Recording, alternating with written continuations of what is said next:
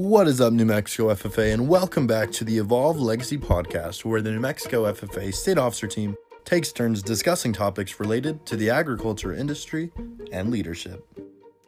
On today's episode, we are going to be hearing from our very own District 2 President, State Vice President, the Queen from the Northeast, Sydney Turner, as she discusses respect and how being respectful can help us turn into better leaders.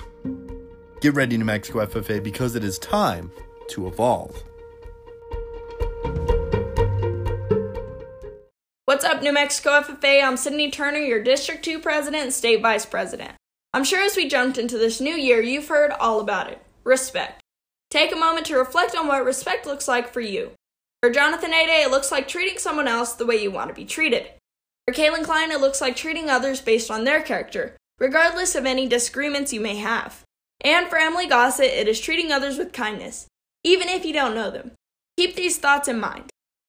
There are two different types of respect. Respect that is given and respect that is earned. Looking deeper into the type of respect that is given, this is a general idea that everyone is entitled to a certain degree of respect. Why is this so important in leadership? Given respect is significant because it has set standards for society as a whole. Without it, our students would not have the opportunity of free public education. Agriculturists wouldn't recognize the importance of conservation practices on the land and environment. And we, the American people, would not have 27 amendments that protect our rights. The ability for leaders to understand that everyone is entitled to a certain degree of respect has led to some of our nation's most historical moments. Recognizing that everyone is entitled to a certain degree of respect has created the opportunity for growth and prosperity in our nation. I'm sure this key aspect has opened up similar doors for leadership growth as well. Now let's jump into the next type of respect, respect that is earned. This type of respect has been recognized to be passed along to people with authority. And you may ask, what kind of authority are they talking about? Some may think it's fame and some may think it's fortune, but the truth is, it has nothing to do with that for a true leader. Here are some things to think about.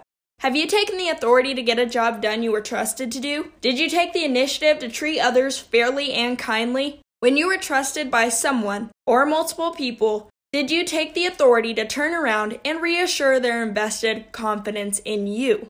Although we seem to understand the idea of earning respect, we can't truly appreciate the value of this kind until we've lost it. And I'm here to share where my true appreciation for earned respect came from.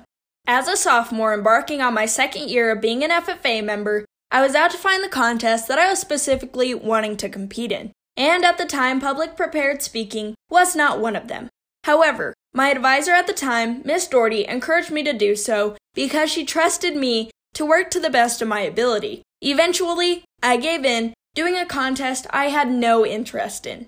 I never really committed to the contest for the long haul, so I typed up a phony paper in APA format, added a few citations, and without practicing near enough, waited for district contest. Now, come time for districts, my speech was terrible. I did little to no practicing and had no clue what I was talking about. But our district had to take 3 competitors to state.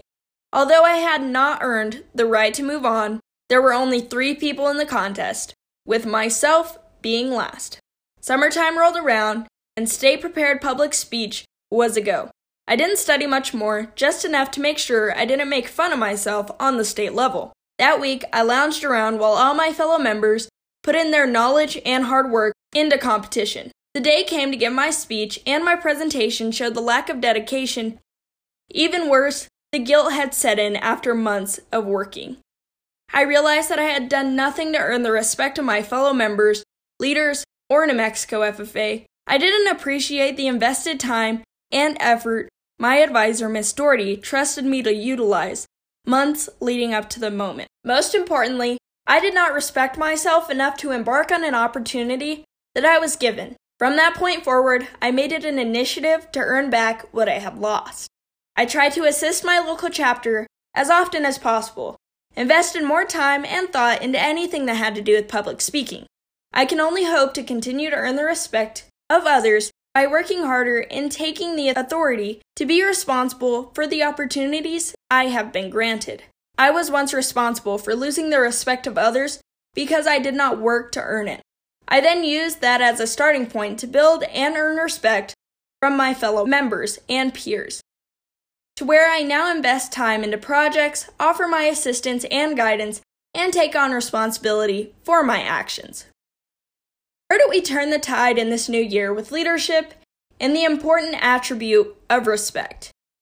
We as leaders can prosper when we understand that we are well worthy of respect from others, and genuinely respecting ourselves and investing our time and effort is what makes it possible. Granting respect to everyone around us and working hard to reassure respect you see from others is a great place to start.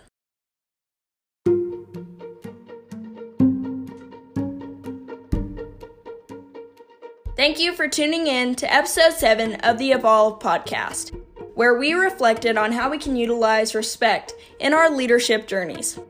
Be sure to answer some trivia questions about this episode next week via New Mexico FFA's social media to potentially win some snazzy Evolve gear. Stay tuned on January 20th for episode 8 of the Evolve podcast featuring Kaylin Klein, where we will dive into the world of ag issues. See ya!